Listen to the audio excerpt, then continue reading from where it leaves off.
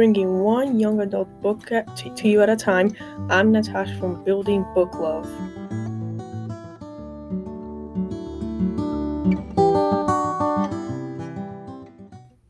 Hateless deals with the aftermath of a school shooting. 17-year-old high school student Valerie Leftman lost her boyfriend in the shooting. In fact, he was a shooter himself. After Valerie wakes up in the hospital from getting injured at the shooting, she's the one blamed for the shooting. Now Valerie needs to clear her image before people may think that she's a real murderer.